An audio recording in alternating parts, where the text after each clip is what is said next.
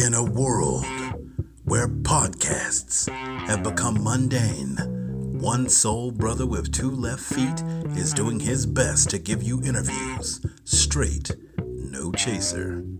Welcome to Reviews and Done, where you can find interviews with some of your favorite entertainers.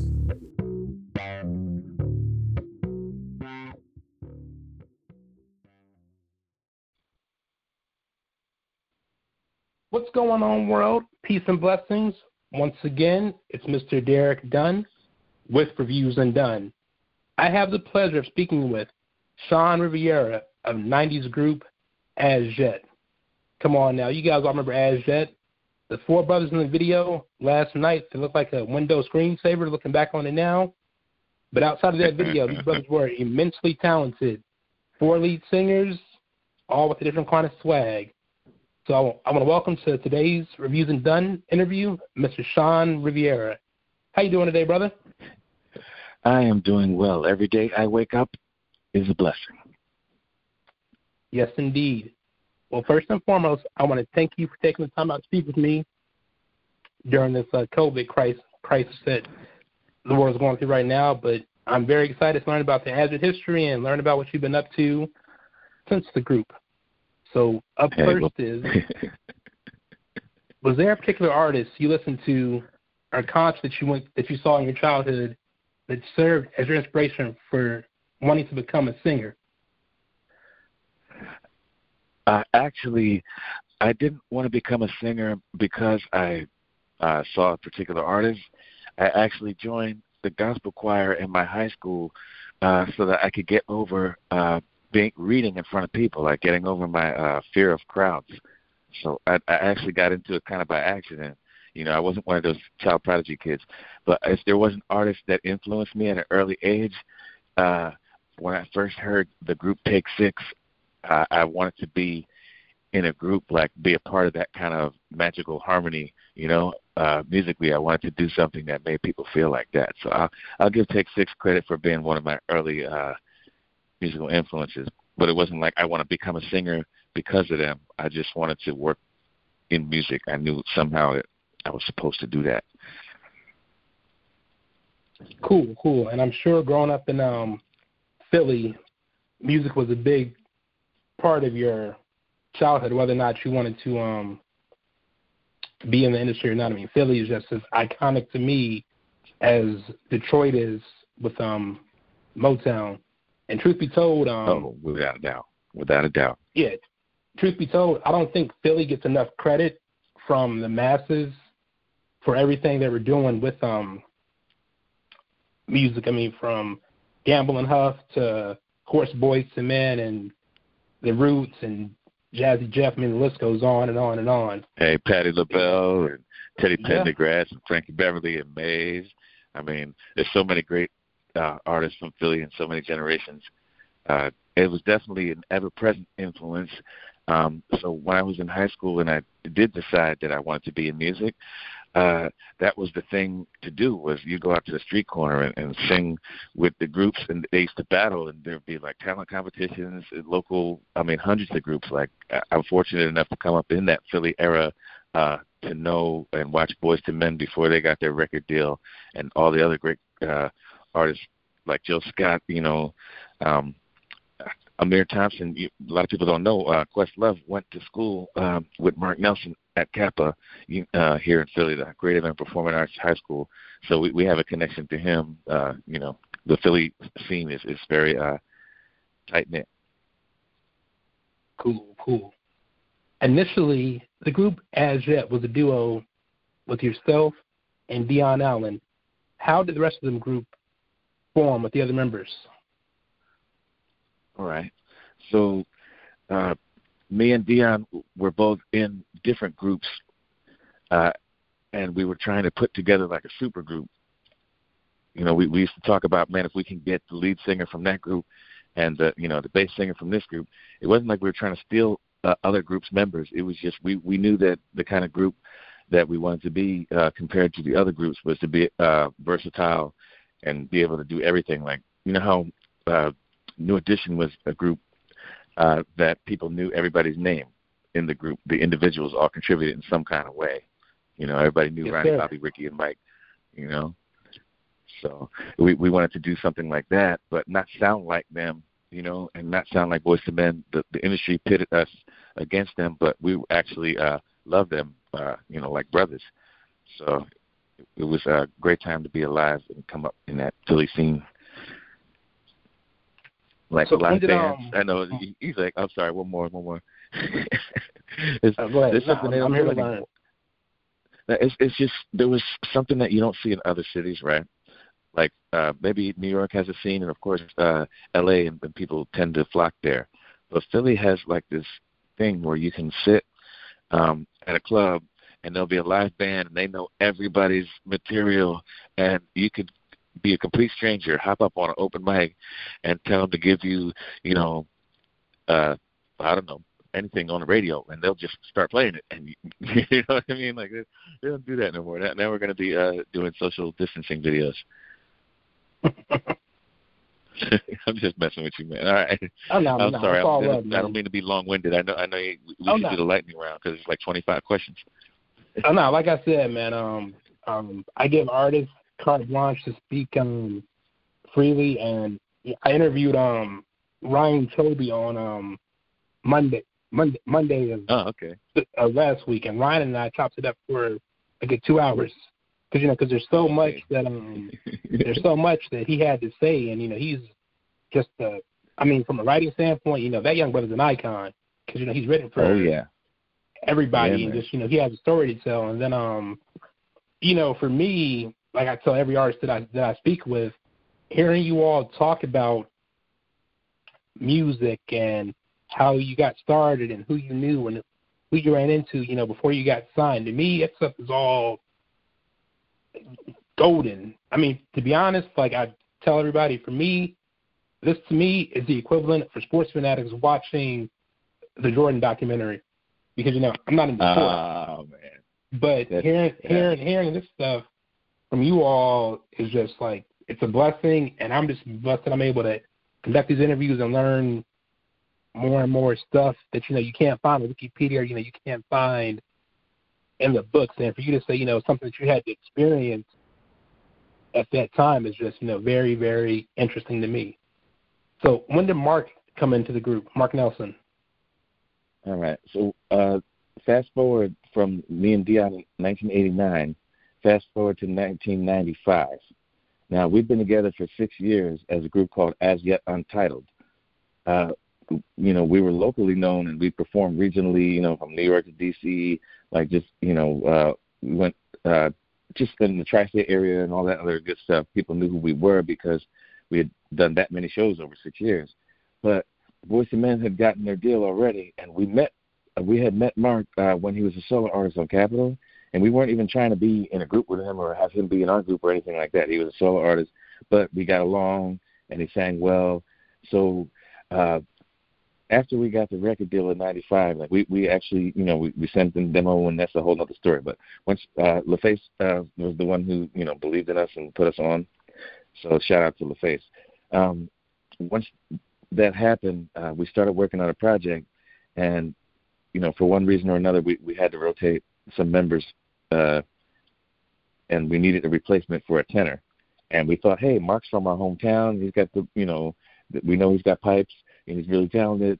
He's also got the Boyz II Men connection, which is something people will talk about us. And that was it. Once we came, he auditioned, he sang one song, and we already knew he was the dude right then and there. So shout out to Mark Nelson, really talented dude. And folks, a bit of trivia: originally, Boyz II Men was a 5-man group. If you remember in the New Edition story, with their voice, with the little Boyz II Men cameo, there's 5 members. Mark Nelson was that 5th member, and he actually left the group either before they got signed or right when they got signed, and did a solo album in '91 where he covered Marvin Gaye's "I Want You." So just some useless knowledge for that is correct. Out there. Yep. Who'd have known when we met him in '91 that he would be in the group back then? Yeah, you did your homework. How else you? Yeah. Well, what it is this a children's program? I don't want to swear on air if it's like a children's program. No. Like I said, man, you got carte blanche, so speak freely. Speak freely. I got bedtime stories, but some of them ain't for kids. No doubt. Yeah, and I mean, I think with Mark, I didn't know that he did a solo album in '91 until I got older, and then the internet, became more prominent. You can go back and figure out folks did a solo album back in the day, and when he dropped the second one, Chocolate Mood, I was just online one day typing in Mark Nelson trying to buy the CD. Someone stole my first CD, and the first one popped up before the second one did. I'm like, hold on, that's Mark Nelson from Azjet, and dude doing Chocolate Mood. He had an album in '91. I was all 10 years old in '91, so it didn't really register. Oh man, until I got some trivia on. for you. A piece of trivia is that Mark's mother was actually a famous singer named Phyllis Nelson that had a disco hit, like a charting disco hit called "I Like You."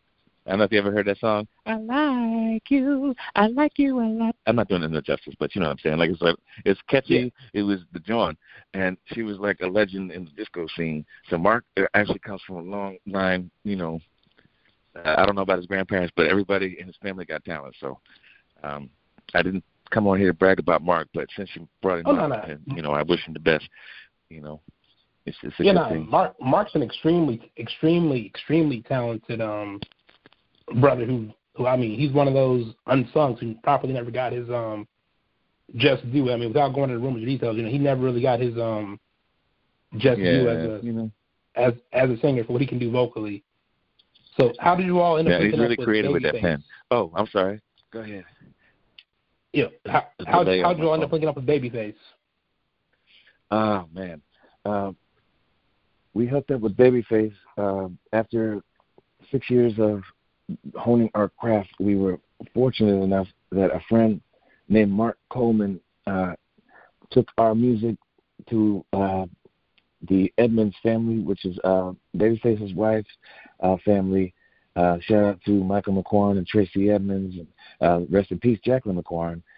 They heard our demo and took the leap of faith to have us meet Babyface, and then we sang for him live. We had what's the name of that place? The Wyndham Franklin Plaza is a hotel that we basically auditioned on the spot, and he made us open for him. He said, "Hey, can you open for me tonight?" And we're like, "Wait, you mean get on stage with After 7 and El DeBarge?" Wow, it was mind blowing. Everything changed. We thought our lives would never be the same, and we were right. Some special shout out to Babyface, Kenneth Edmonds and family. Good people, really good people. So let's go back in time a little bit. April 30th, 1996. You all released your first album led by the first single, the still classic, Last Night. Did you have any idea the song would become so iconic? Babyface had given us the song as a demo that with just the keyboards and his vocals on it and a cassette recording a year and a half before the rest of the world heard it. And even in that raw demo form, we knew we were sitting on a gold mine. We knew this song was going places because it's well written. And shout out to Keith Andes, who also co-wrote that with Babyface. Talk about underrated writers, musicians, producers. There's little tidbits of information when people read the liner notes. You find out that it takes a team, to make the dream work. And Babyface is very talented. He's obviously one of the most talented writers in the world, bar none, living or dead. So we sought him out to work with us, and it actually, came true. So we're one of the lucky ones. But there's so many talented groups and during our era that didn't get the right shine. So at that era was something that can never be repeated. I know I went way off the tangent there, but it's just no. It's all love, man, and I totally agree with you on that era from, say, well, if you want to get technical, really just 80s to about 2000, but 90s R&B was something special about 90s R&B, and looking back on it, I was growing up as a teen during that time. It's like every single release that came out from a group was always consistent. Even if you only had one album as a group, for whoever, for whatever reason, you still brought your A game. I can remember it was like, Boys II Men was pretty much, they kind of set the standard, but I mean, you had other groups like Portrait and Shy and Intro and you guys that could compete with them vocally and that could hold their own, but it was just so much competition at the time. Unfortunately, a lot of groups got lost, in the shuffle. But I mean, that was a great time to be alive. And as a music fan, it kind of saddens me sometimes that we'll never probably have that again, the way that it was, back in the 90s for R&B, to where you could easily throw the album on from start to finish and just let it ride out. And it was just a great time to listen to the radio with your parents, from my age bracket, and you all like the same music. All right, so let's talk about that. Right. Let's talk about that last night video. So be honest, brother. what are your honest thoughts on the concept that you guys came up with for that video? I love how you assumed that we came up with it, right? Because obviously no video director worth his salt would have ever directed that, right? But I'm gonna. Do you guys have a concept in mind? No, I'm gonna blow your mind. The person who directed this video is one of the most sought after and popular video directors for music videos. His name is Billy Woodruff. You could look up his credits. The boy is Billy's a legend. You have no idea. Billy Woodruff. He did a lot of TLC stuff. I mean, he's done like everybody from Missy Elliott on down. Like, he's one of those legends. I'm not even doing him justice, but basically he did stuff with LaFace at that time, and we were straight out of the hood. So it was the first time we saw ourselves on a camera that wasn't like a Super 8 if we were lucky, or a TV or a news camera or a security camera. We were like, oh my goodness, we look like stars. It never occurred to us that they would be laughing at us 25 years later for using the green screen from Six Flags Great Adventure or whatever. People think we went into a booth at a carnival to make that video, but you got to think, back then we spent 12 hours on one of those rotating floors against a green screen, doing the choreography, the wardrobe changes, the lighting, the makeup. It was a to-do. That video was expensive. It was so expensive that it took two labels to pay for it. Def Jam paid for half the video cost. You know what I'm saying? You laugh now, but that was something special. I mean, we didn't have the concept. To answer your question, it wasn't like we went to them and said, "Can you make us look like complete idiots 25 years from now?" Because then they would have succeeded. What happened was they said, "Here's your shoot is going to be on these days. We're going to go and pick out some stuff for you, take your sizes, and you'll show up." We rehearsed with the choreographer, and we're doing laps. And once we were ready, they shot it in different segments. Oh man, it took about 16 hours to make that homemade looking video. Oh man, okay, so I'd do it all over again. From an artist standpoint, then, from an artist standpoint, what would you have done ideally for that video, for the concept? Because I mean, looking back, it does seem dated, but with the shifting around and the actual concept of the video, it fits the song. Looking back on it, and looking at it from a cinematic standpoint with the weather change and the sky and all that, I mean, it fits the concept of the song. It's just that I think that the issue now, looking back on it, as an adult, is like the execution wasn't as, I guess, tight as it could have been. So if you had carte blanche for the video, the song, I got the answer for that, right? Or an answer, because you'd have to ask the other guys their opinion. But honestly, if the song, which was number one, deserved a video, that would go number one in that time as a video. Like, remember when I used to have the box, MTV, yep. The box,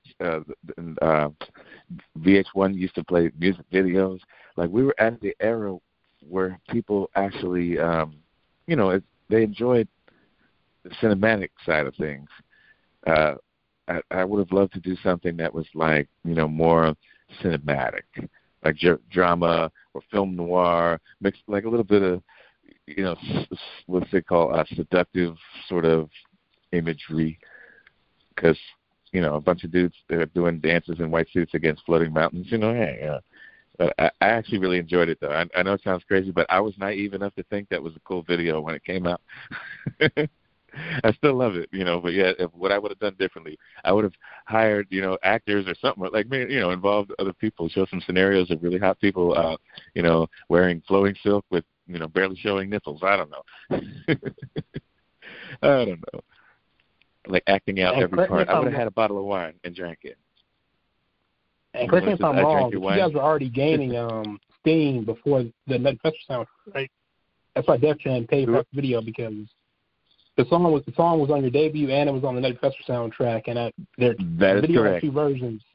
One version had clips from the Nutty Professor, and one version was just you guys singing straight through. So you guys were already gaining steam and gaining variety before the Nutty Professor came out in June of 1996. Oh, so you saw the video that had the movie clips in it. Okay, yeah, you are a diehard fan, because I can't even find that one online anymore. Yeah, I remember seeing that one when I was in Texas for that summer. Nice. There was like one clip when they showed the scene where I think Peter, you or Mark singing one of the parts of the song, and they showed Jada and looking around the flowers that Buddy Love sent to her. Yep. To apologize. Exactly. Because it was in the movie, and that was an honor. That if you watch the movie, there is a scene like where you can hear the music playing in the background, and man, I remember screaming out loud. The first time I heard last night on the radio, like when we were just chilling, the group were chilling, and it was like that scene, from the 5 Heartbeats. Where we're stepping, we're like half asleep, and we're hearing the song on the radio, and it's like, wait, that's us! Oh, turn it up! Oh man, that exhilarating feeling of hearing something that you spent so many hard years working toward become a part of the fabric of society was, it's an incredible thing. Incredible thing. All right, so you guys are successful. It's 96. Around that time, when you guys were in your prime, who was the first major artist you can remember touring with? It depends on what you mean by major, because we actually did a lot of shows before we got signed with artists like Tony Terry, Father MC, even Jazzy Jeff at one point was interested in signing us. Like we were doing like little shows for people that were known now, but then before we got signed, I think I mentioned earlier, but in order to get our record deal, they did a trial by fire show where LaFace, we had no contract with them, but they were interested, and we wound up singing 2 songs a cappella on stage with After 7, El DeBarge, and Babyface. So, that was probably the start. But we went on tour with so many great artists, but the first one, I said, I didn't want to insult Tony Terry by leaving him out, but I think Tony Terry was probably the first artist that had, When I'm With You, Everlasting Love. He had hits out, and he let us open for him twice, once in Philly and once in Jersey, just as amateurs. So shout out to Tony Terry. He's still out there doing it. But then with Babyface and After 7 and El DeBarge, it was a charity concert, by the river. That was on another level. We were on a big screen, with a teleprompter and the wireless mics. It was like, oh, this is awesome, banquet style. You know what I mean? Like for the stuffed shirts and the donors, the board members. That was fun. First artist that we went on tour with was 112. Maybe who else is on there? Well, you know how they had Powerhouse concerts? They used to do like Budweiser Super Fast. Yeah. And Bad Boy used to have their own tour. So Back to School Jam. Yes. So we would do all these one-offs and promotionals too. So it wasn't like a tour where like, all right, only you got the same set of artists for the whole tour. Different legs would bring different people on, or we'd be brought in for only certain legs of the tour, and then we went overseas and toured. And there were a lot of good artists, like that we kicked it with back in the day, like, D'Angelo, man, he was cool. he's still cool, but he was even cool back then before he was the D'Angelo we know him to be. And Eric Benet, what's my man's name? Kenny Lattimore and Shantae Moore and all them, and of course Tony Braxton, TLC, Usher. We used to kick it in Atlanta with Goody Mob and Pink, Pink is actually from my neck of the woods, the Philadelphia area, as well. So a lot of people don't know that, but they say she's from Upper Darby, but it's still part of the Philadelphia County. You know what I'm saying? I ain't gonna knock her. Yeah, Upper Darby, home of the Tower Theater. Chill with her too. Yeah. What's that? So that surprised me that in '96, that was around that same summer when Tony dropped the Secrets album. I'm surprised you guys didn't do like a Joint LaFace tour opening for Tony. Well, that's when at that time we wound up we did go on tour with John B. That's the first artist that the label put us with. You know what I'm saying? That the label was like, okay, we're gonna get your feet wet with John B. And we hit it off right away, and it was like we got to learn all his songs, like Pretty Girl. He had this whole Bonafide album, and classic. It was classic album. So he was doing stuff with Floetry, and before we wound up being label mates with them after we left LaFace. Fast forward, but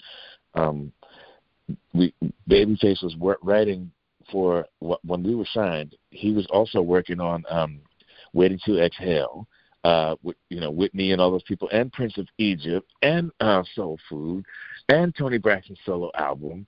So we're lucky we even got songs from him. That's why it took like 2 years, from to come out. Like the end of '96, we had the songs recorded from late '94, '95. It was a good thing because it gave us time to kind of mature and work some kinks out as people. So I'm not regretful that it did come out sooner, but I'm impressed that Kenneth Edmonds was capable of doing so many quality, timeless projects concurrently. He is a phenomenal writer. Oh yeah. If I didn't mention that before, I'm like, he's prolific. No. That's the word I was looking for. I mean, speaking on Face, when they had the battle when he went against Teddy, he didn't even scratch the surface of the stuff that he could have played. And I always tell people, like, you have no idea like how much stuff Face has written and who he's written for. I mean, that dude's pen is it's crazy. You're talking about somebody spending the game 78, like just writing hit after hit after hit, and even like his album tracks are quality. I mean, who else can say they wrote for Barbra Streisand and did a song with Outkast? Like, that's how crazy that dude, that dude's pen is. Okay. Hey, so speaking of, did you know that he did a song with Jay-Z called My Sunshine? Back in the day, yep. Jay-Z rapped over a bit. I was like, what? Babyface and Jay-Z? And that was back in the day when he was more like, his style was totally different. Yeah, 90s Jay-Z. Jay-Z's style was totally different. Yeah, man. So, I don't know if there's even enough time to list all of his great material in one show.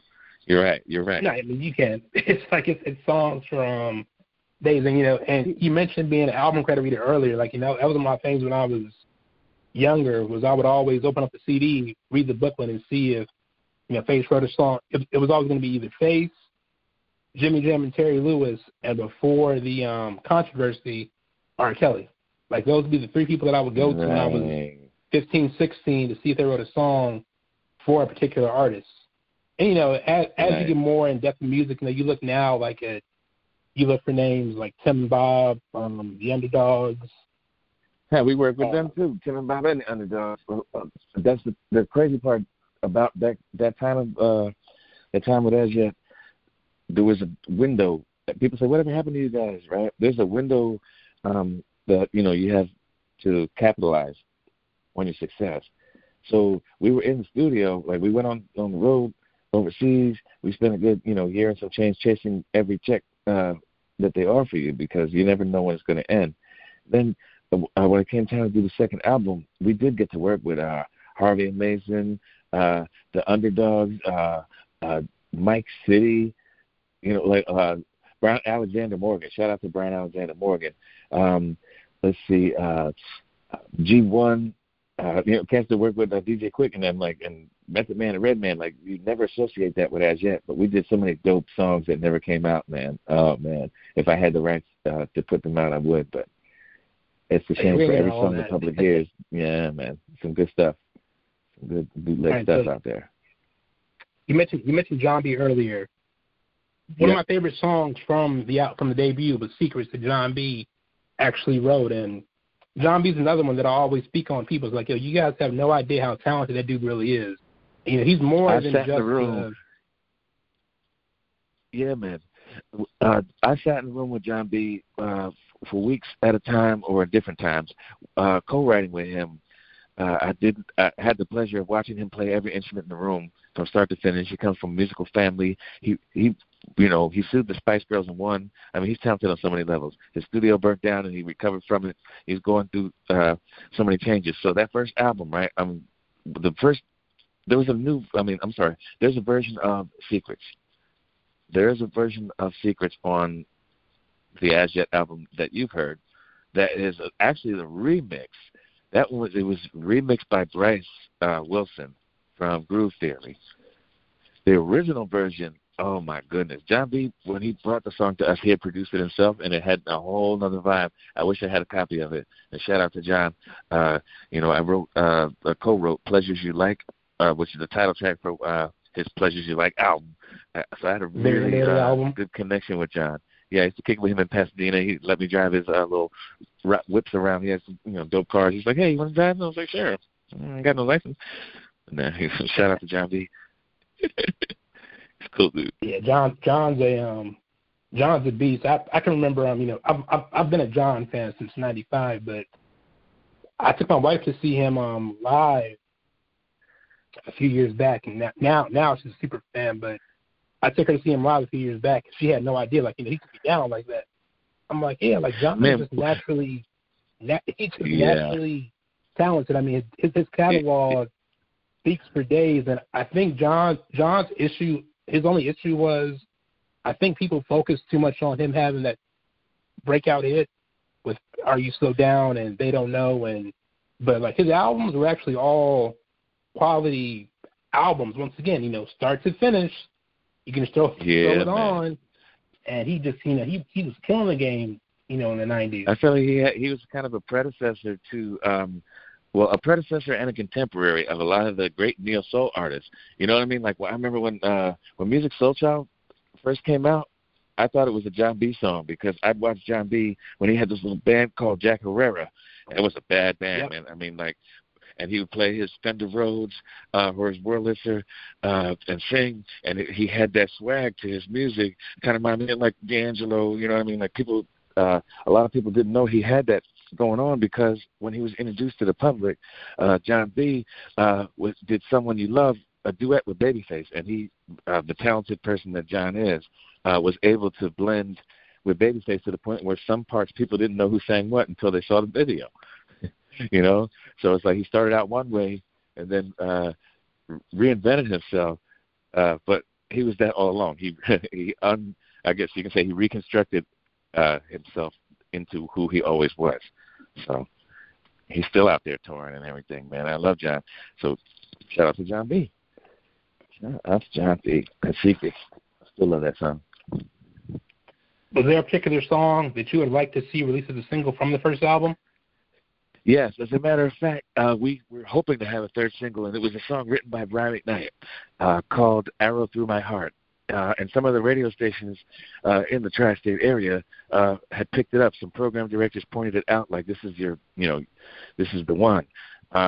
However, as you know, there was a period of time at the Face going through transition and turmoil with the lawsuits and whatnot, and I had nothing to do with any of those things, but I will say that it was not meant to be for whatever reason. It was not to be that we never got to put out a third single. But if it was, it would be definitely "Arrow Through My Heart." I love that arrangement. Shout out to Brian McKnight. When Brian McKnight brought us the song, he sang all the parts, every last harmony, and we replaced the parts. He taught it to us on the keyboard. And he said that we were the first group that he ever recorded with, the only group other than Take Six that he didn't have to layer his own backgrounds underneath. So he's used to stacking his voice, like when he did the songs for Boyz II Men. And it was kind of an honor because I'm like, wow, you did a whole album of Boyz II Men, but I liked his voice with theirs. I think that they should have had, if they ever had 5 members, if Boyz II Men had Brian McKnight as their 5th member, man, can you imagine that battle? As Yet versus Boyz II Men plus Brian, oh man, we would, I ain't gonna say. So a shout out to Brian and Boyz II Men. I know I'm going off on a tangent, but you seem like a historian of music. Did you know that Boyz II Men and As Yet have one duet together on a Babyface album called "I'll Lay You Down"? It is a masterpiece. When I say it's a masterpiece, you got Kenny Terry singing bass and Mark Nelson singing tenor, along with Sean Stockman and Wanye, and they made their own little supergroup with Babyface for just that song. It's freaking awesome. Gotta hear it. Oh, cool. So yeah, man. Let's do the first album a little bit more. So we got to talk about the cover of Chicago's "Hard to Say I'm Sorry," which was a huge, huge song for you all. Thank you very much. Didn't Hard to Say I'm Sorry actually did better than last night, right? Hard to Say I'm Sorry crossed over. You are correct. Easier than that. Yeah, and the video it was the song that took us overseas. Yeah. So whose idea was it for you guys to cover "Hard to Say I'm Sorry"? It was actually my idea to do the arrangement. The label didn't come to us or anything like that. It was a situation where we were pretty much, I'd say about 2/3 to the record. We already had a direction. We had, Last Night was done being recorded. I think we'd done at least 4 or 5 songs because we did them in groups. And then we were taking a break for Christmas. I'll never forget. Everyone was kind of on hiatus for the holidays. And, I would just ended off a bad relationship, and I was kind of alone. And it was my first Christmas away from home from Philly, and I was living in L.A. So I had this little Tascam Porter studio. It was like, shout out to Tascam Porter Studio. It was a little cassette 4-track. And, I figured out a way to get a 5th track by singing live as I was making a bounce on a double cassette. And I put together this little a cappella arrangement, and I got a phone call from Babyface's mother-in-law, who she was surprised to find me home alone on the holidays, and said, "Why don't you come with me? We're going over to Kenny's in Lake Tahoe." I'm like, "Kenny who?" She says, "Kenny, Babyface Edmonds." I said, "Does he know I'm coming? You're just going to invite me to somebody else's house?" That's, So I took the demo, and after we went skiing and we're out in the middle of the lake just chilling, and we came back, and it was, I'll never forget, John B was there, and Donnie Simpson, Daryl Simmons. It was just a who's who of different producers and artists coming back and forth, staying at this big estate, huge estate out in Lake Tahoe. I played the little cassette demo, and I said, "Hey, what do you think of this?" It got really quiet. He listened to the demo, and he says, Kenny Babyface Edmonds looks at me and says, "I like it. Let's record this one when we get back." And I'm like, "What?" Right? So I couldn't believe it. I had to walk out of the room and use the bathroom. I'll just leave it at that. Right? So then we came back after the holiday. We learned the arrangement before we showed up at the studio, and dropped all the backgrounds in 4 hours. And then Face came back, and he put a little magic to the beat snap, if you will. And then he played the arrangement for David Foster over the phone of just our vocals and the beat and the snap. And then David Foster says, "You know what? I want to be a part of this, and let me call Peter Cetera, who co-wrote the song, and see if he wants to be, do a cameo."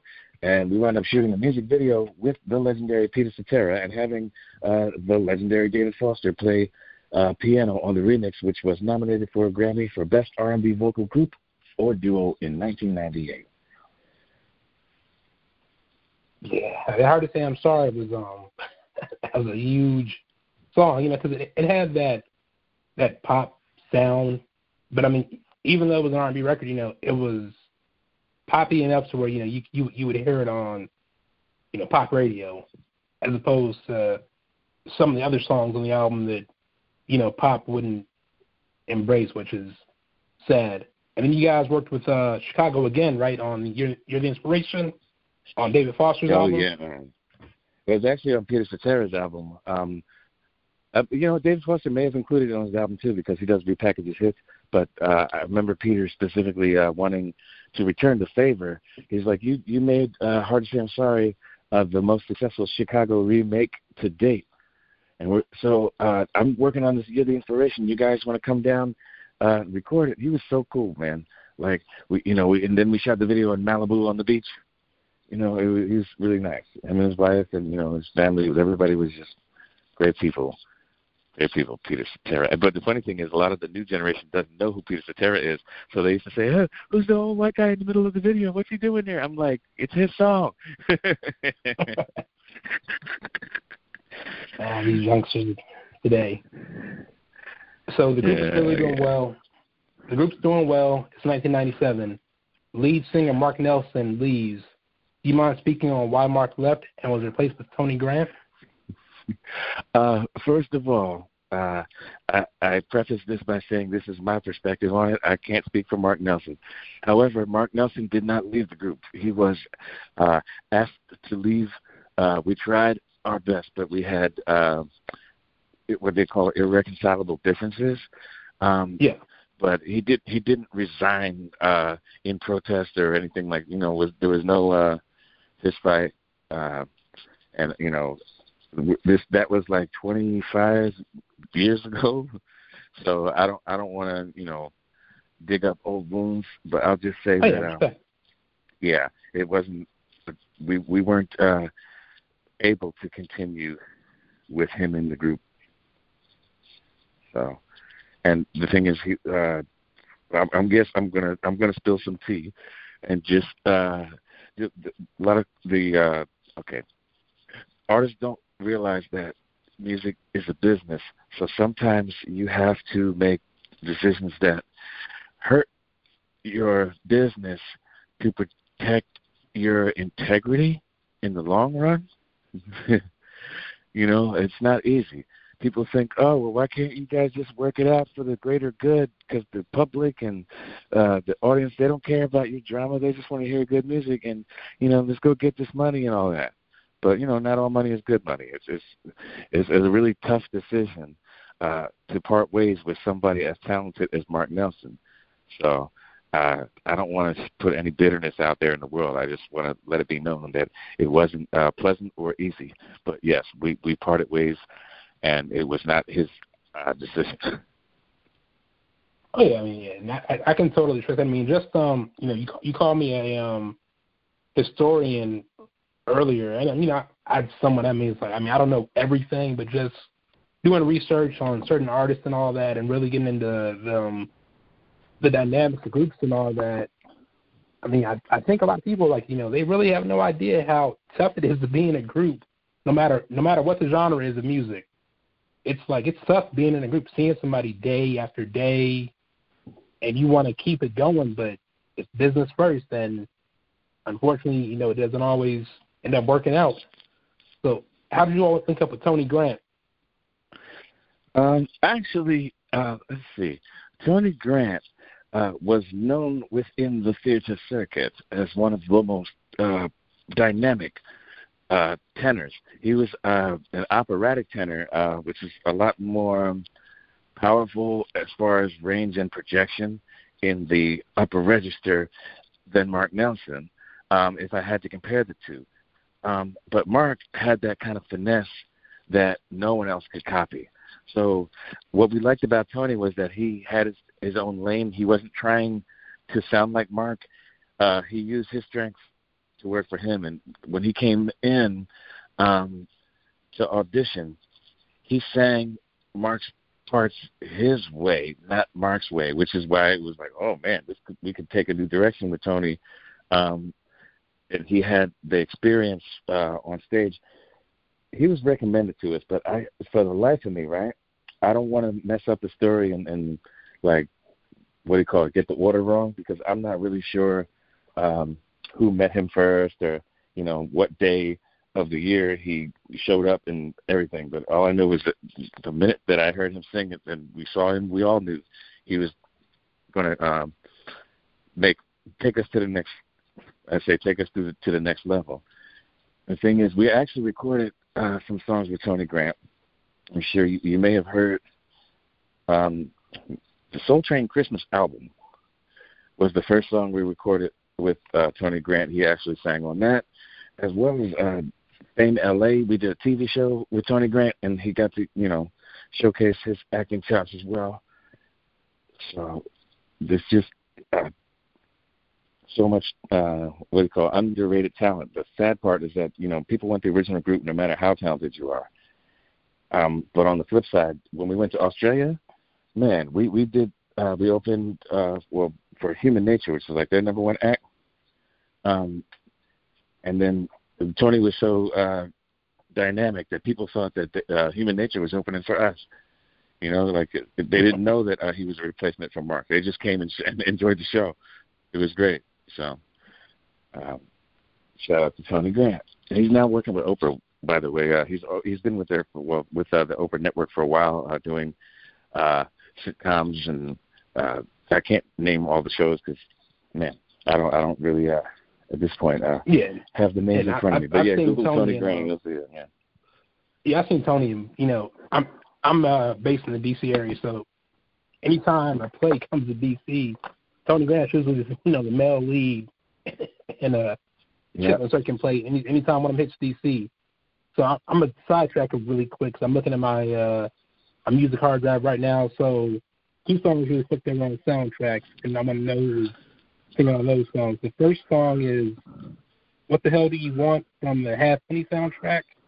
And the second song is Nothing Compares on the Steel soundtrack. So were those Tony songs or were those Mark songs? Oh, neither. Okay, you have identified 2 of the rare songs that only contain 4 as yet members. So we had a period before we got Tony Grant. We went on as 4, and and we were open to different directions because the label was suggesting these different producers, and we were still signed to LaFace. And then we went unsigned for a while. But so we were supposed to put a second record out, and on that second record, we were hoping that we can go on as 4, and we did those 2 songs and some other stuff that was really great. But first one, What the Hell Do You Want From Me, was produced by a really good friend of mine, a talented artist in his own right. Do you remember Andre Allen? He had an album called the Dre Allen Project. So he was a writer and producer extraordinaire, amongst other things. And he wrote that song. Such a great dude. He's still out there doing his thing, but he became some kind of a real estate mogul, said movie director. So we were lucky to get that song from him. And a lot of people said it didn't sound like As Yet. What the hell do you want from me? They're like, why are you going that way? It sounds like something Drew Hill would do. But, the reason why we were called As Yet is because our style was as yet undefined. So we didn't want to limit ourselves. What's wrong with that? I like your Hill style and Jodeci style. Why not do a song in that vibe? What's wrong with it? And then what was the other song? You said, What the Hell Do You Want From Me? And the Steel Shaquille O'Neal, that was such a great experience. Nothing compares. First of all, Shaq was so cool to hang around. Shaq has always been good to us. We did a lot of things in L.A., like events where he would be. And, we hung out with Magic Johnson because at one point Magic wanted to sign us to his label. So we traveled a lot in those NBA circles singing national anthems. And we get the call like, hey, Shaq's doing a movie. Man, come on, it's Shaq doing a movie. And people clown the movie, but when you look at it now, I think it's actually stood the test of time, man. I thought it was pretty cute and touching. It's just, when it came out, the public wasn't ready to see Shaq as an actor, and they couldn't take him seriously. But I thought it was really nice. And the song is dope. It's a great song. Let's see. Is that enough information? Yeah. said, man, I'm open knowledge, man. So it's all interesting to me. You got stories for days. I haven't even tripped you up yet. So anything I've asked, you've been able to answer. So let's go back to Tony Grant for a quick second. How long was Tony with the group? And did you all ever record enough material for an album with him? You know what? Okay. I'm just adjusting to quarantine life, so I couldn't tell you how many years Tony was with the group per se. But what I can tell you about the material is that, yes, I believe there are enough songs floating around with Tony on them that we were a part of that could make an album. It's because we actually, when we were in the show Fame LA, we were in series. It only ran for one season, but it had Rosalind Sanchez in it, you know, the great Rosalind Sanchez. And it was Paramount, basically they hired like some composers to create music for a made-for-TV group. And we got to be a group playing a group that was trying to get, make the big time in LA. So we actually recorded a whole album of stuff for the show alongside of the other material that we did while we were independent. Like, basically, Tony was with us from the end of the LaFace era. And when we went independent,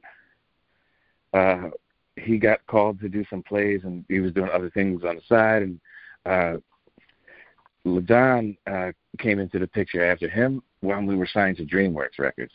So doing the math to answer your question, it was at least 2 to 3 years of, consistent time with Tony, because he came in while we were touring to pick up the Australian leg, like I mentioned. That was probably around 98.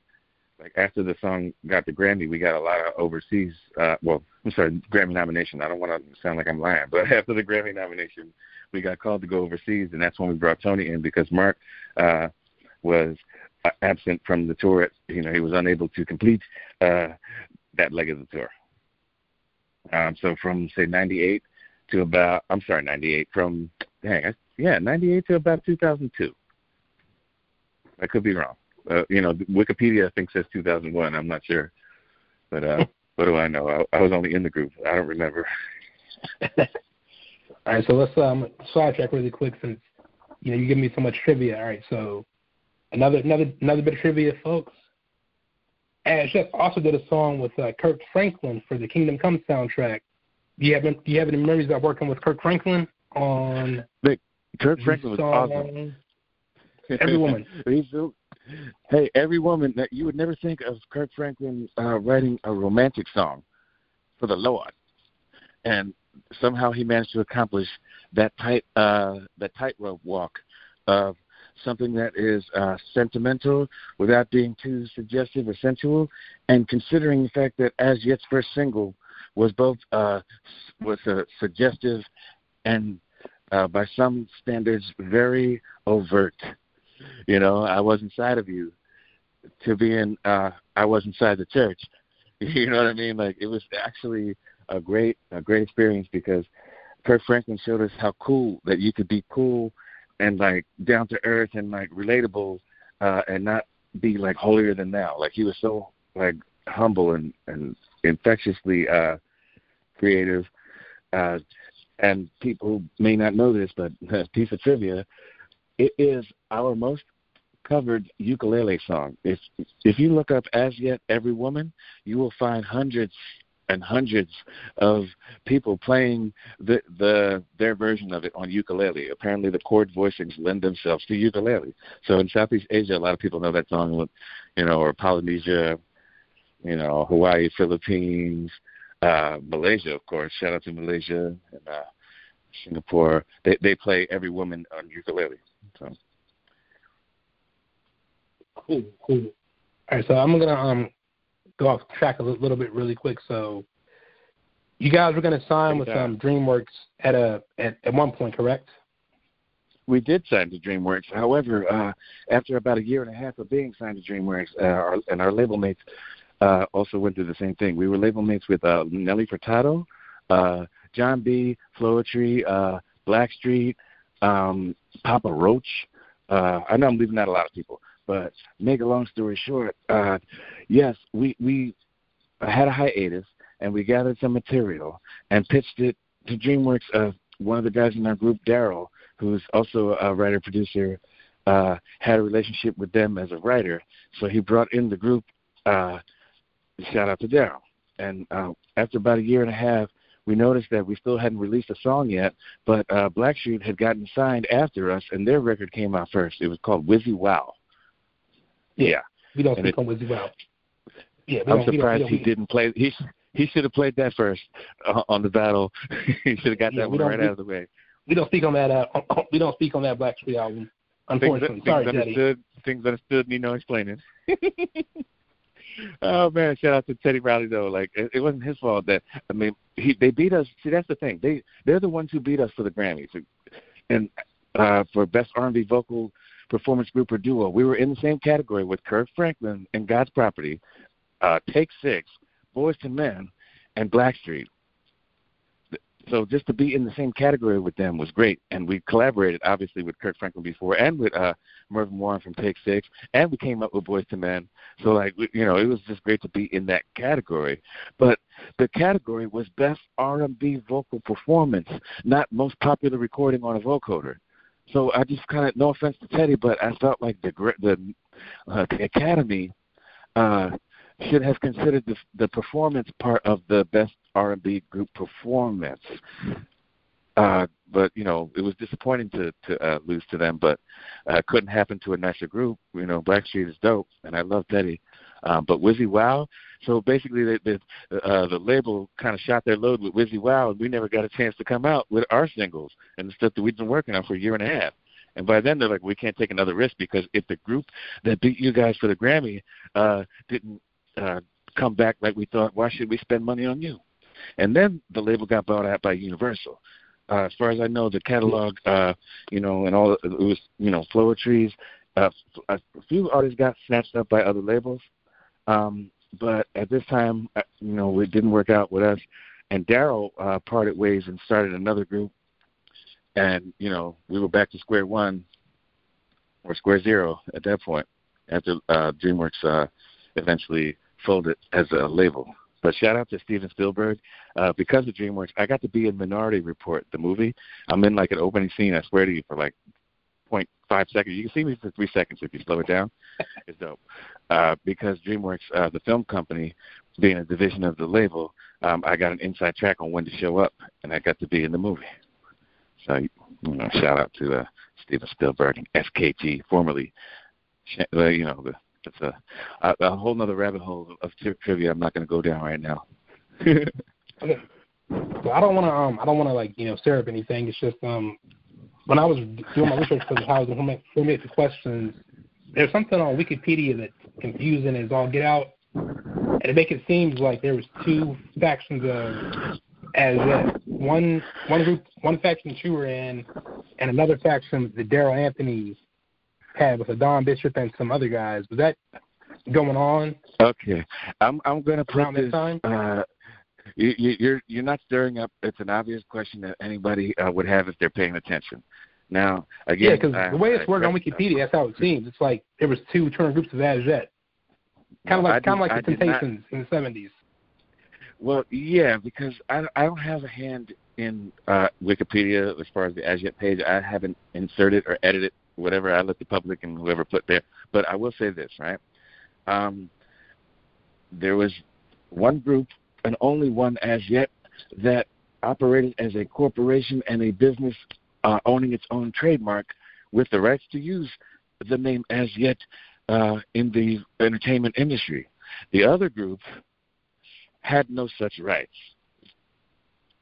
So you can figure out which one it is when you look at which members are still going and which ones aren't, and I will leave it at that. Cool. Thank you for the clarification. Because, like I said, anybody can edit on Wikipedia, but like I said, the way it's worded, it just sounds confusing. And that was by design, I guess. Yeah.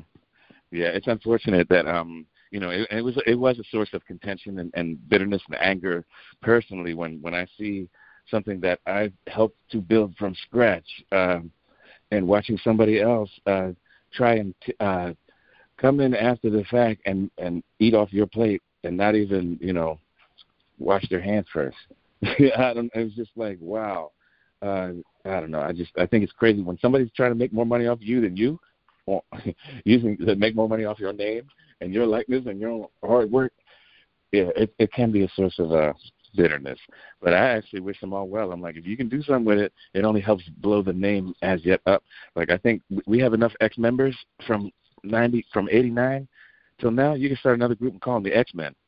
So anybody who wants to keep the As Yet name popular by starting more groups, we're going to franchise it out. Like, you can be the Kentucky State As Yet if you want, and we'll have like the Missouri State As Yet. So screw it. But only one group has the right to use the name, and that group is still in Vegas touring and performing. So you might want to get their permission before you start your own chapter of As Yet. No doubt. All right, so around 2007, yourself, Mark Nelson, Kenny Terry, and Dion reunite, and you guys were supposed to do a second album. What happened with that? 'Cause I remember you guys had the single Share Life that was a dope song around 2008, but it was just for whatever reason, things didn't go according to plan. Well, okay.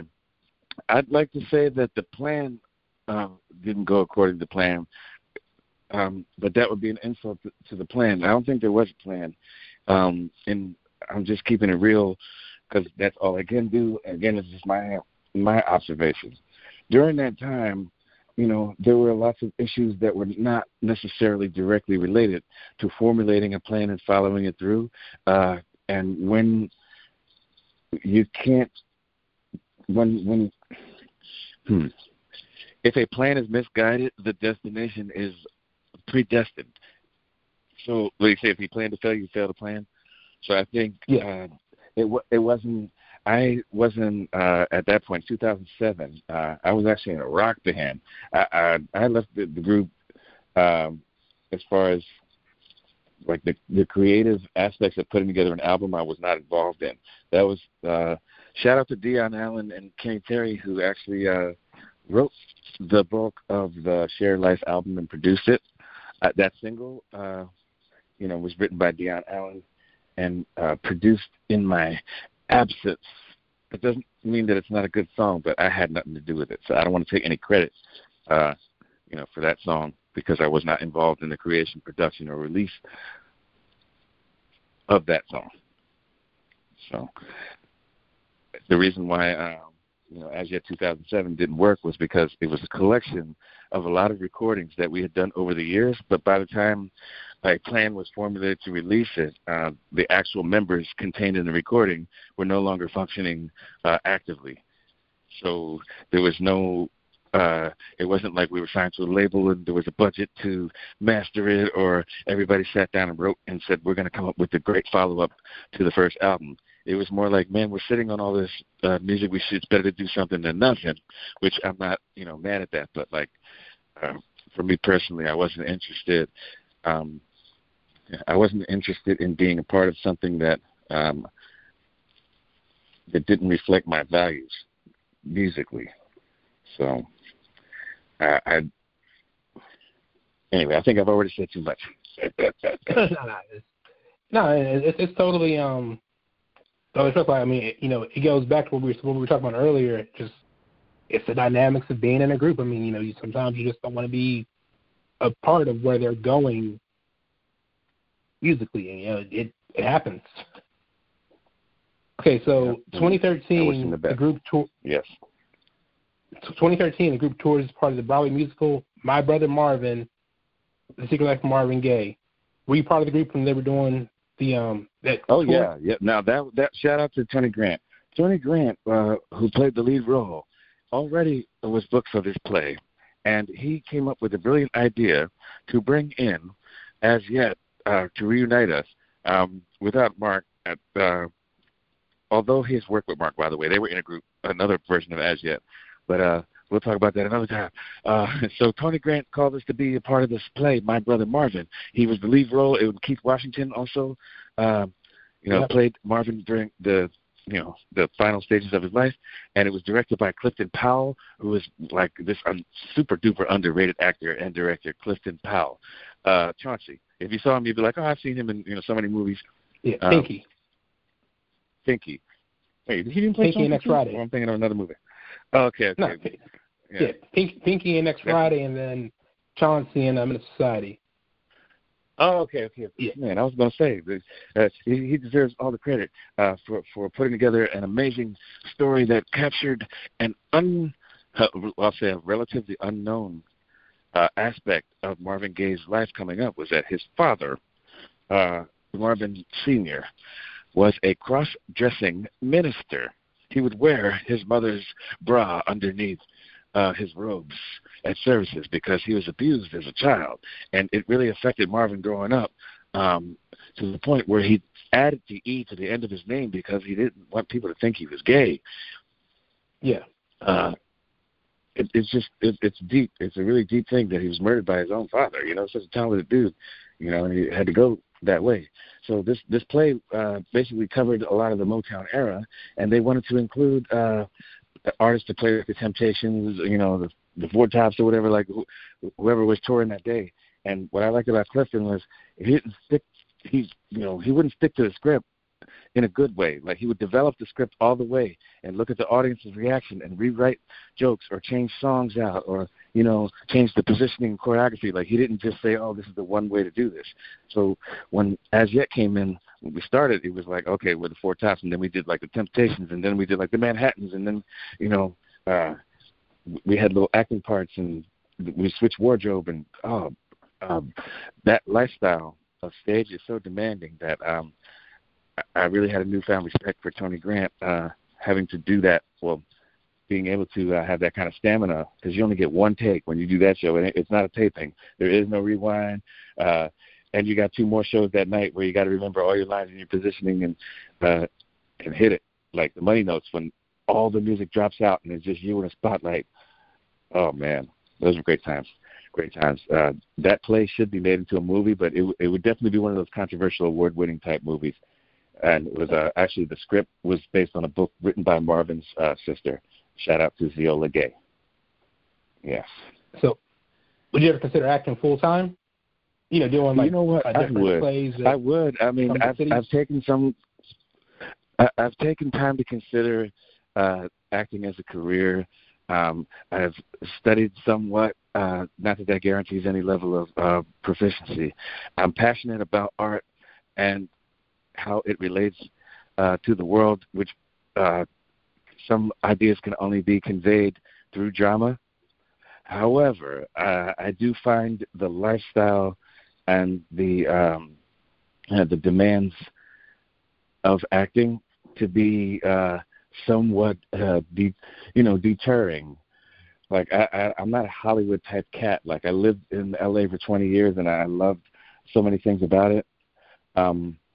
But if I were to be involved in any sort of acting related activities, I probably wouldn't be like hanging out afterward. I'd just come do my job and make some friends and then go home. Like you're not going to catch me at every red carpet trying to, do the who's who thing. I think I would just, pick a few projects in a perfect world, pick a few projects that really speak to me. I was actually in a play called Glory, Grace, and Justice, which is really awesome before the Marvin Gaye play. And I got to be the lead role, the lead male role, because Glory, Grace, and Justice were 3 sisters who were competing for the attentions of one man, lucky me. But it was like a romantic comedy. It was really great.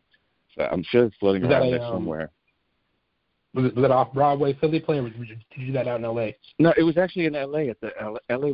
the Wilshire Ebell Theater in Los Angeles, which is, it's a couple thousand seats. Like we got some radio promo, and then, but I was also like in the Days of Our Lives. I got to play Puerto Rican prisoner number 2, where I had a couple of lines. It's at somewhere you can find it in the archive. Like I've done some acting, and I would consider it full time under the right circumstances, which are so rare that one can only hope. So I'll keep my fingers crossed. And if you know anybody who's casting, I'll gladly audition. Oh yeah, that's a totally different mindset, just to go off track again, that's a totally different way of acting. Is the stage, and a lot of times when I on social media, you'll see these little comparisons about like who's the better actor and all that. One of the biggest ones is always going to be Denzel and Will Smith. And for me, just growing up and being like somebody that actually goes to plays and all that, and went to film school for a little bit and studied some like it's not a shot at Will, but the stuff that Denzel has done on stage is another totally different level than what Will has done. Because being on that stage is just like you were saying, it's one take. You can't afford to have take after take after take. That's why like Broadway acting and theater acting is totally different from the stuff you see on the TV and in the TV and movies. But just a little to steal your word, quick little tangent. So I want to move into the second part of the interview, but I'm going to wrap up this first part. So currently, are you still with Az yet, or are you just doing your own thing now? Currently, I'm not with Az yet. I haven't been an official member since about 6 years ago. I don't know the exact date, but basically, I actually had started a family. I got married, and I moved to Malaysia. I was overseas for 6 years, and it obviously couldn't be in two places at once.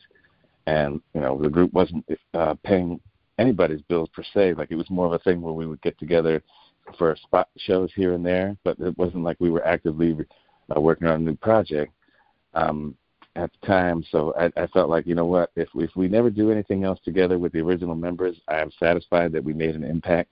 And I'm so thankful. I cherish the days we had together, but I'm not necessarily when you asked if I'm doing my own thing, I'm actually in another group.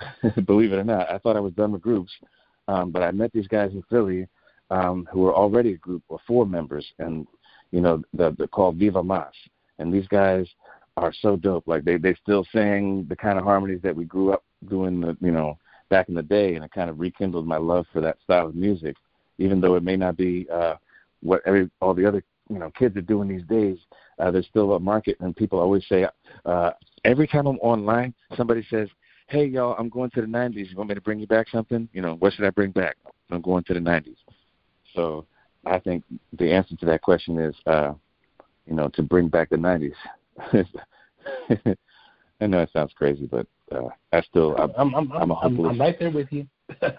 I'm a hopeless romantic, man. I'm a hopeless romantic when it comes to good music. I feel like there's still room for one more good song in the world, and I want to do something that's going to impact people in the future, not just like self-glorification or to be popular or famous or make history. It's just more about that process of creating and you doing what you love to do, and hope that love is shared with others and uplifts them, leave the world a little better than you found it.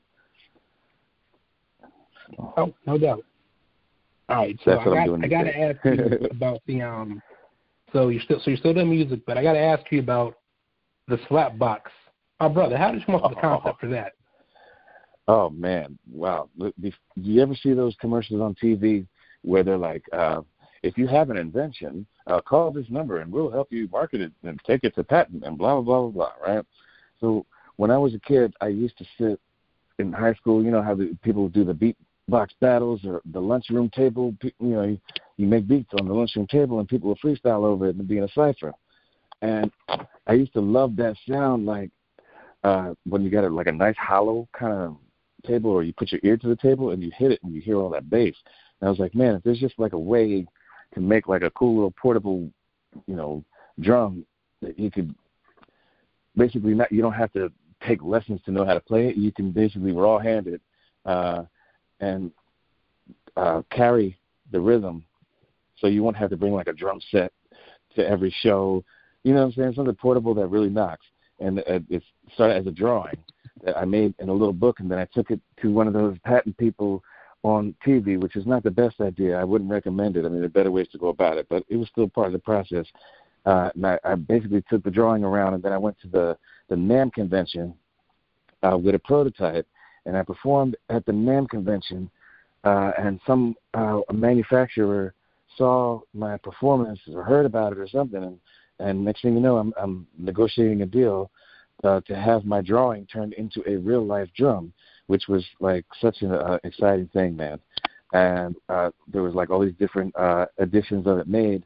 This is about, I want to say at least, this is before as yet that I had the drawings. But by the time it got made, and I had the money to get it cracking, or at least, take it to the next level, was probably, 96, 97. So we're coming up on 23 years, and these drums are still available. You can go on Slapbox. I'm sorry, Slap Drum is the company that makes it. So if you go to slapdrum.com and you look at the Slapbox, that is my original design with them, the collaboration that was based on a meeting, some drawings, and a lot of hard work from the team over there at Slap Drum. So when your power goes out, you still got a beatbox. It's really nice, man. Like I would play it over the phone, but it wouldn't do it justice because it's like a speakerphone ain't gonna have the bass to it. But it's nice. You can put it on a keyboard stand. You can sit on it and play it like a cajon. You can sit it in your lap. You can actually put a 1/4-inch jack and put some pickups on it. And I recorded it on. There's an album that I did with Maya Angelou, and there's a song on there called "For the Old Ones," where I mixed the box drums in with sample MIDI drums, and it sounds really hot. It's like, if I had the time, when I have the time, I won't say if, but I have yet to find the time to take a full-time interest in marketing this box as the next thing, because I want to start getting it out to the producers and letting them play with it and get samples and beats and build a whole library around it, like for today's times. So that's something I'll do when I get a minute free time, if I'm fortunate enough to live long enough. Either way, I'll just pass the patent on to my kids and let them run with it and see what they want to do. What's the one thing you would say is missing from modern R&B? Oh man, could I just pick one thing?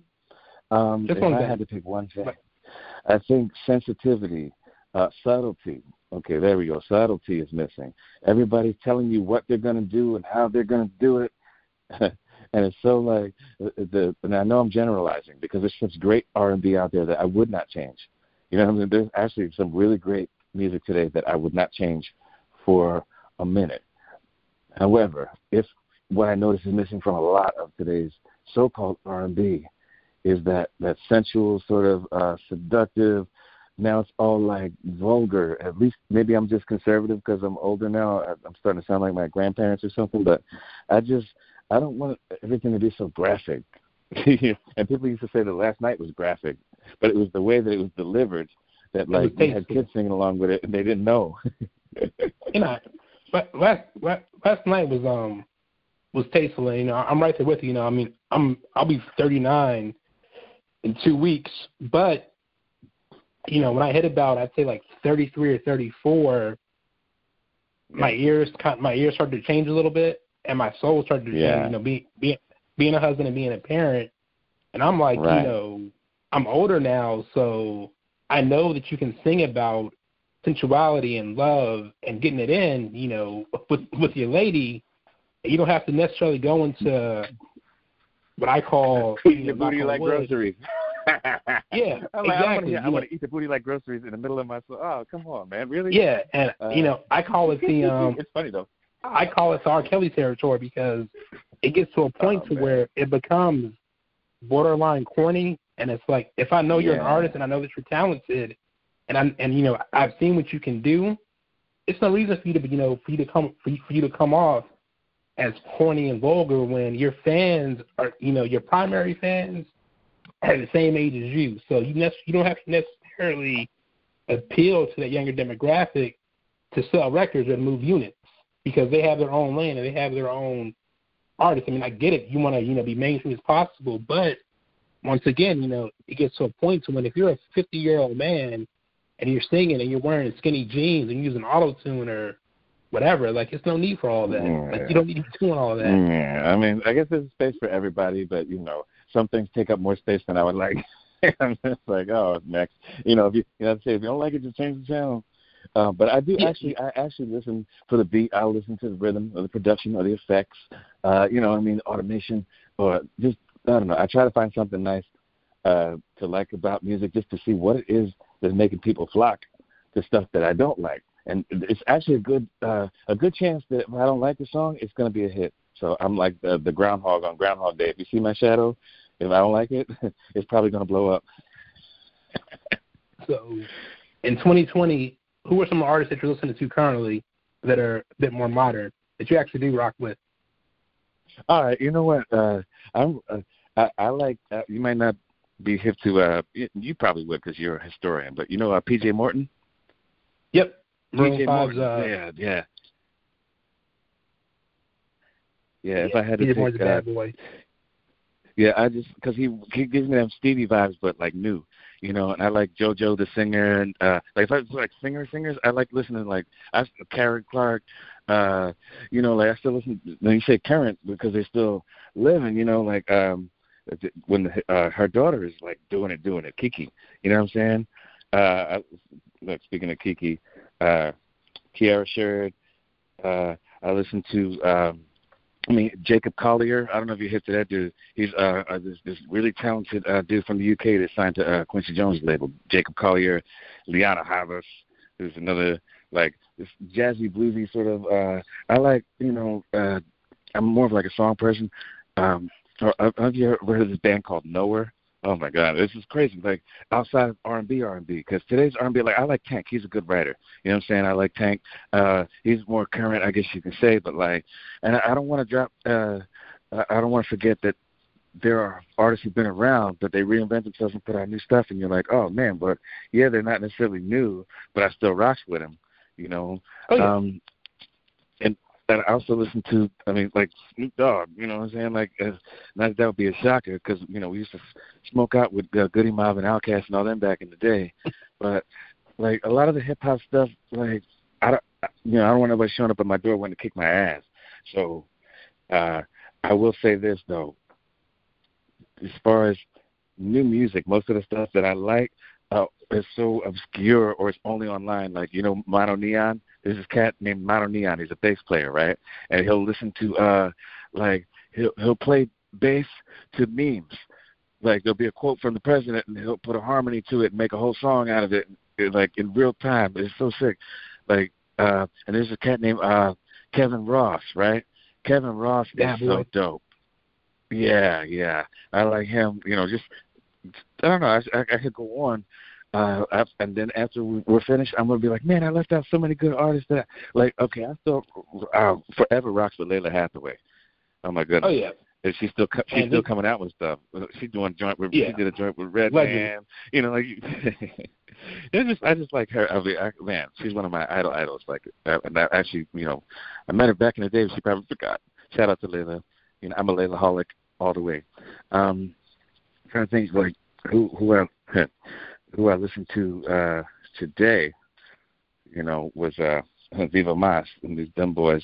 I shout out to Viva Mas, the a cappella singing group coming out of Philly, 5 Puerto Rican guys.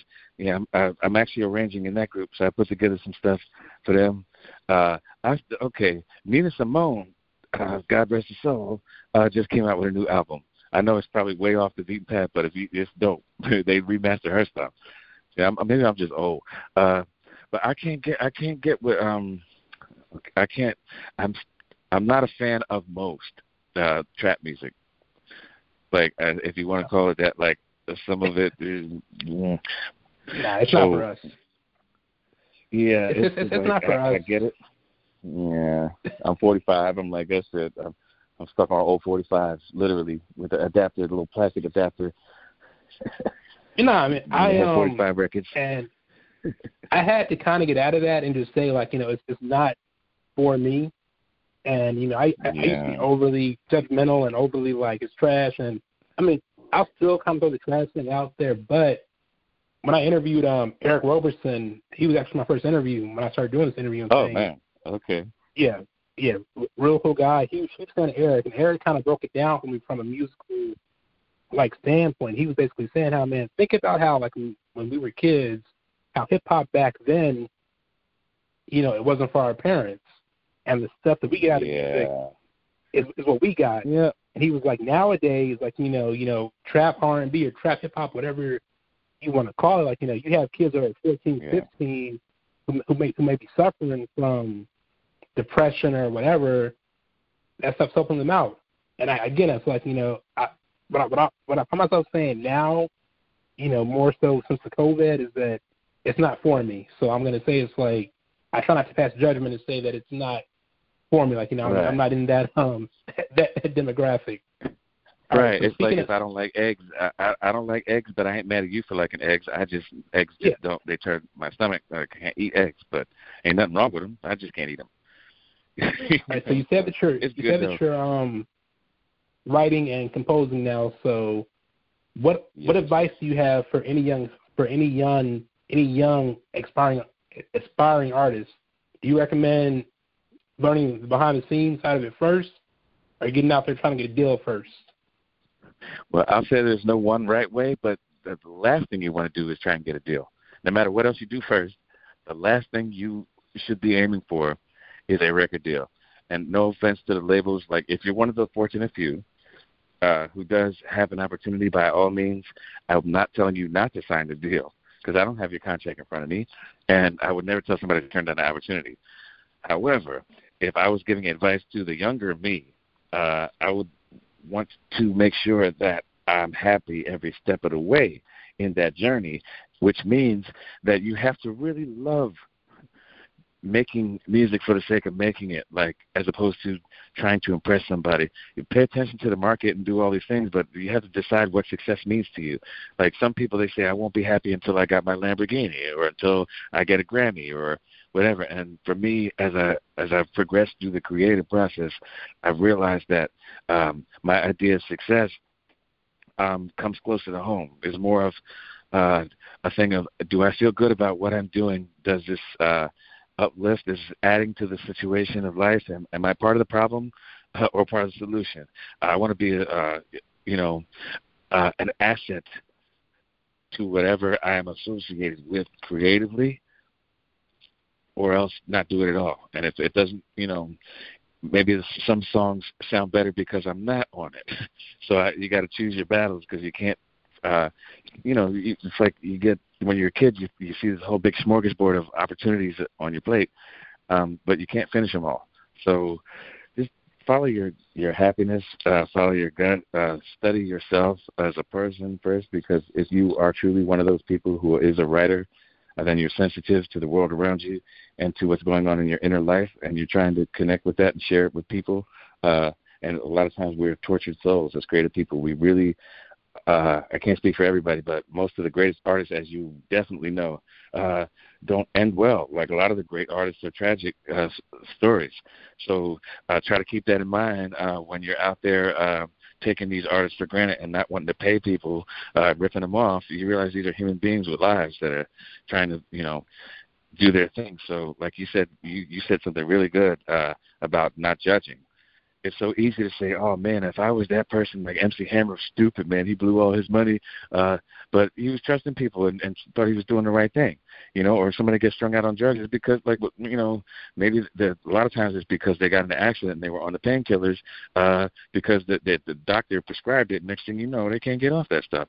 And, we tend to point and laugh and watch people fall and not realize that, it's a rough life. Congratulations. If you love music, you have chosen one of the roughest paths to happiness.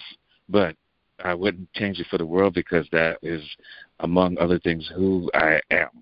If you are what you do, or it leaves clues behind, then music will always be a part of my story. And that, you got to really want to do it, man, or don't do it at all. If you can see yourself doing anything else, do that. So speaking on artists, I'm a big fan of musical biopics. Is there one particular artist story you would love to see told on the big screen? Okay. I say this because I maybe I missed one. I mean, I've seen, you see on the big screen, like reenact Donny Hathaway, easily. I mean, I've seen like the the documentary style, montages, but I'm talking about somebody actually who's got the chops and the look, or just, it when you see it, like how Ray Charles did. Dang, look, they're so good when you actually think Jamie Foxx is Ray Charles, right? Yeah. Like one of those type things, or like when Will Smith did Ali, where like they embody the character. I would love to see somebody do a Donny Hathaway type movie, or Marvin Gaye the movie, the play. I would love to see that and turn into the My Brother Marvin. I'd love to see that turned into a biopic. I would be in it. I'd play Smokey Robinson. You know what I'm saying? And get to put some blue hazel contacts in. You know what I'm saying? Anyway, I'm sorry. I just went off on a tangent. Got all excited. Yeah, and Donnie has the and you're not the first person that I've interviewed that brings up Donnie. That was Eric Roberson's choice. Also was Donnie Hathaway, because Donnie has an amazing. It's tragic, but it's just. Didn't he do People Make the World Go Around? Yeah, didn't he do that over? He may have Eric Roberson. Yeah, I think he did over one of Donnie's songs. That was like my introduction to him. I heard him singing it somewhere. Pretty sure it was People Make the World Go Round. Could be wrong. Yeah, but Donnie has an amazing story, and going to film school so many years ago, and being a music fanatic. Also, a couple of days ago they announced they were going to do Janet Jackson's biopic supposedly, and I saw people online kind of saying how Janet doesn't really need one. I'm like, do you not know Janet's history? Janet has a story. Let Janet speak for Janet. If she says she needs one, give it to her. Yeah, well, if it's unauthorized, I'll still watch it. My argument with Janet is anything about Janet. Yeah, my argument for Janet's story is a lot of people forget that prior to Control, Janet's first two albums kind of flopped. They really didn't do anything, and she was still stuck in her older brother's shadows. So ideally, I would focus on Janet's story from being an actress on Good Times, going up to Control, because that in itself is an underdog.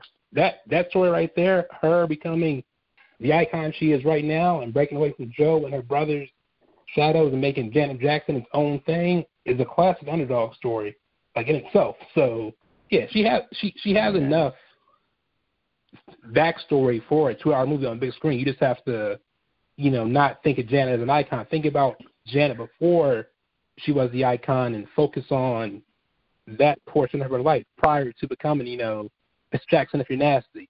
She was somebody before that, because a lot of folks don't, forget that she didn't want to be a singer. She wanted to be an actress. Right. She kind of just fell into singing. All right. Yeah. So I would love to see that, but it would be really hard to cast the rest of the Jacksons too. You know how hard that casting call would be, because you can't have a Janet movie without at least some, cameos by Michael. I mean, come on. Like if you want to cover those times. I would use unknowns and do a casting call, use unknowns, and just focus on, because I kind of when I saw it, the script kind of played on my head. I would start it around 78, 77, and I would end it in 89 at the opening night of her Control. The Rhythm Nation tour.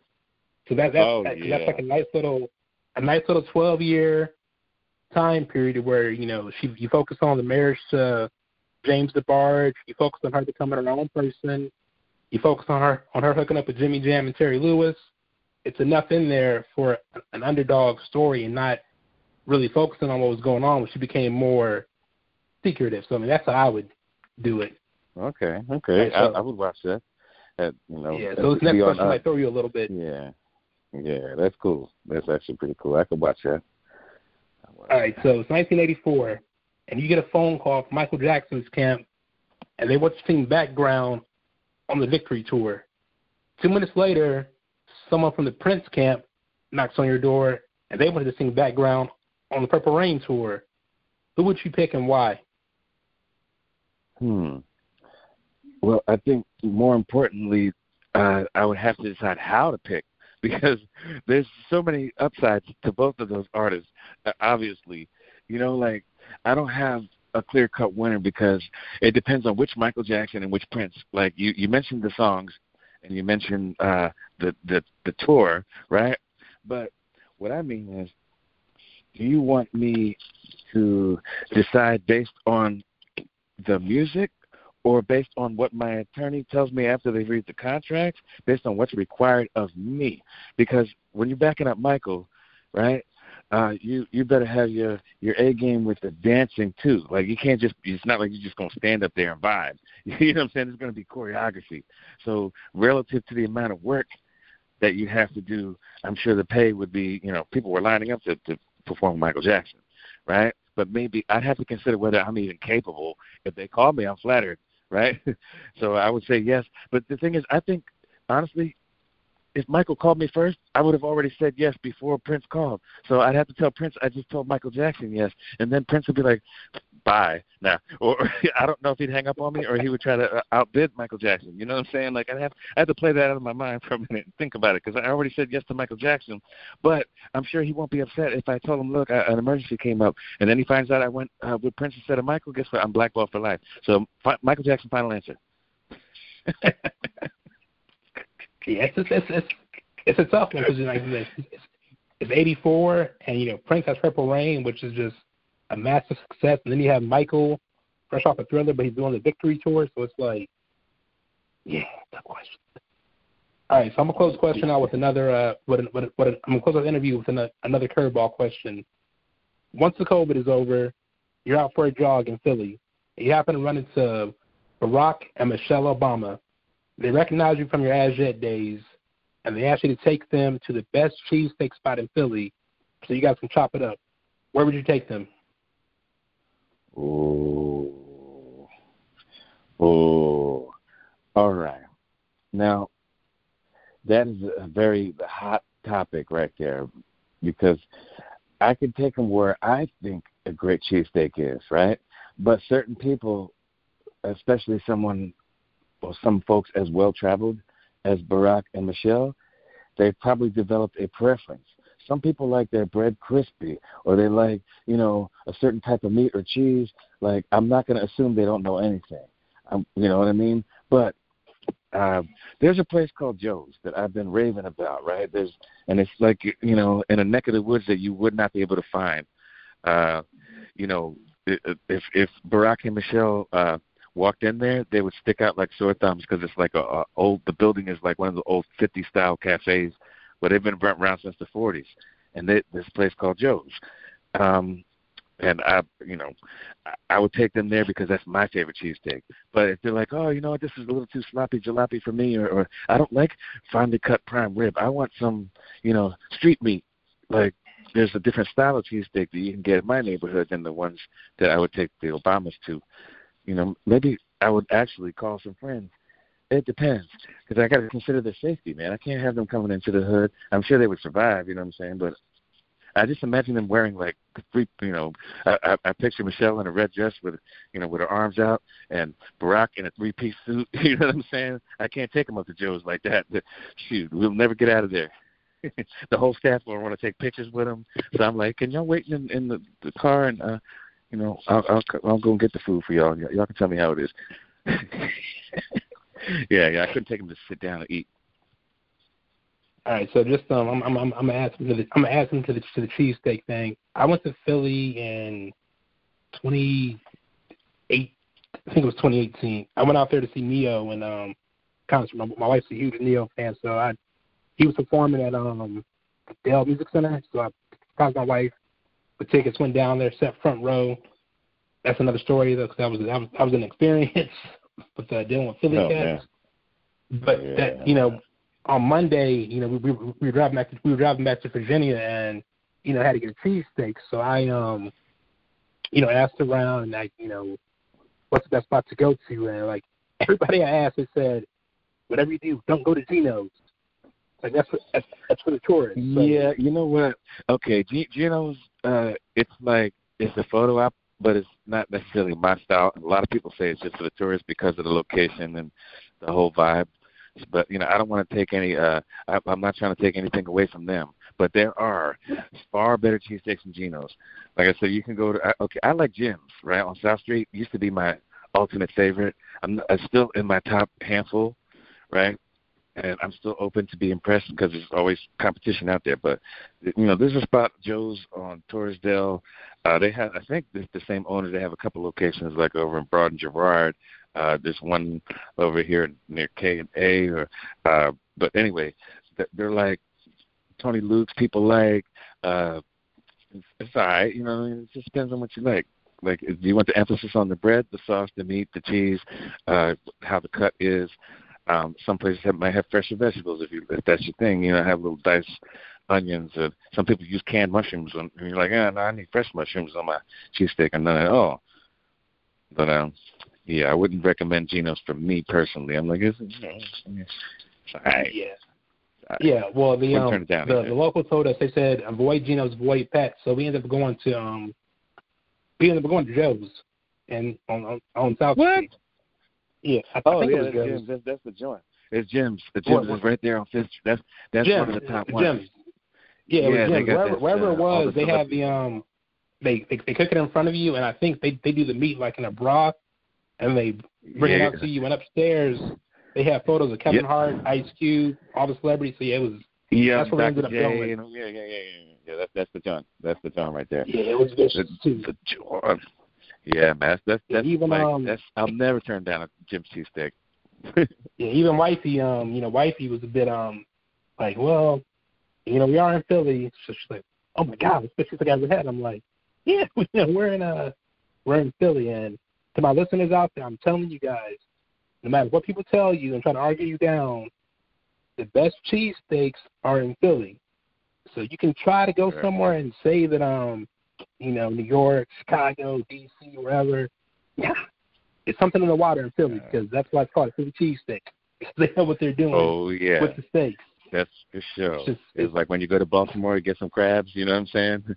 It's just certain things are regionally spectacular.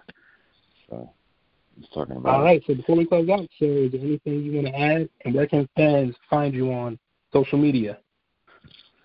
All right, you can find me on Instagram at Shawn Kurt Rivera, which is ShawnKurtRivera,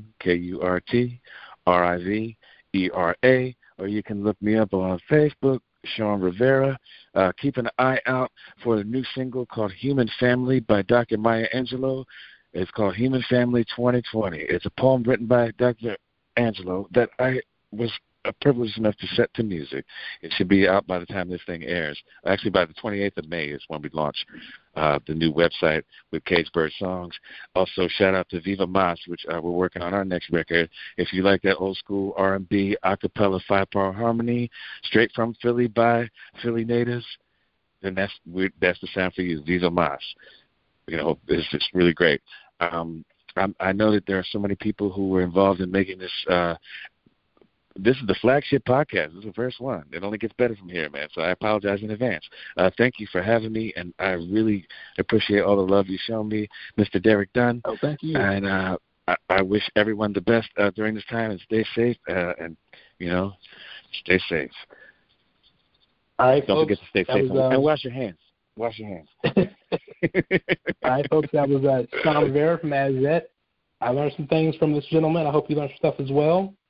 Until the next time, as always, to quote my man Maurice Wright, may you be ever wonderful. Stay blessed, stay inspired, and keep chasing the dream. Done out.